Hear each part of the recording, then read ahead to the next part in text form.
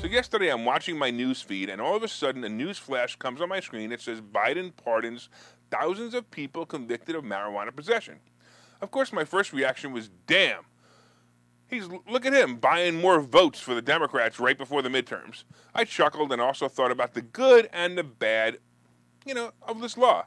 So the good, of course, is now that marijuana is legal in many states, it's kind of harsh to have people in jail over possession of marijuana. And on the other hand, though, these people knew they were breaking the law even if the law changed a few months later. But as I always do, I had questions about this proclamation. So I decided to look up presidential pardons and how they actually work. So it turns out, as you may know or may not know, that a presidential pardon can be given to anyone, but only for a federal crime. So let's make this simple. And let's say that you got a drunk driving offense. Oh, I don't know, let's say in California. And your wife is well connected in politics. And, you actually helped the president get into office. You might ask a favor for the president. That favor might be pardon your husband for drunk driving. Well, the president actually can't do that. It's not a federal crime.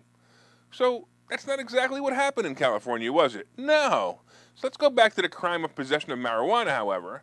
There is a federal statute that is referred to as D.C. Code 48-904.01 parentheses D, parentheses 1. All right, this is the federal law statute that Biden is referring to.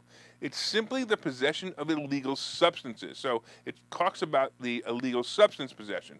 Biden's pardon only goes to those who were charged with violating this statute and only for those charged because they possessed marijuana.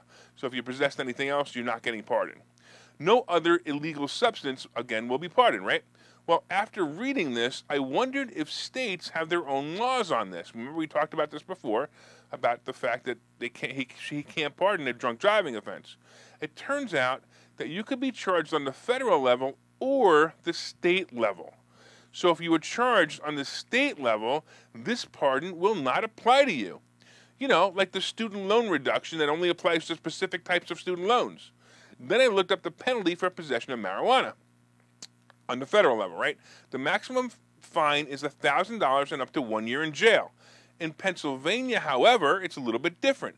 In Pennsylvania, possessing 30 grams, just over 1 ounce, or less is kind of a misdemeanor that carries a $500 fine and up to 30 days in jail, although you may be eligible for conditional release, of course. But this is not the federal level crime. The governor would have to pardon someone under Pennsylvania for this crime. The president cannot. So in fact, the actual press release, it was interesting too, because the actual press release hours later, this statement was actually made. The president is urging all governors to do the same with regard to state offenses of simple possession of marijuana, just because no one should be in federal prison solely due to the possession of marijuana. No one should be in a local jail or state prison for that reason either. That's basically what Biden said. So Biden is actually sitting here saying, he pretty much did nothing but get a headline for himself. Oh, I put this information on TikTok, and everyone said I was wrong. Sorry, Karens, but even the press release proves I'm right in this case.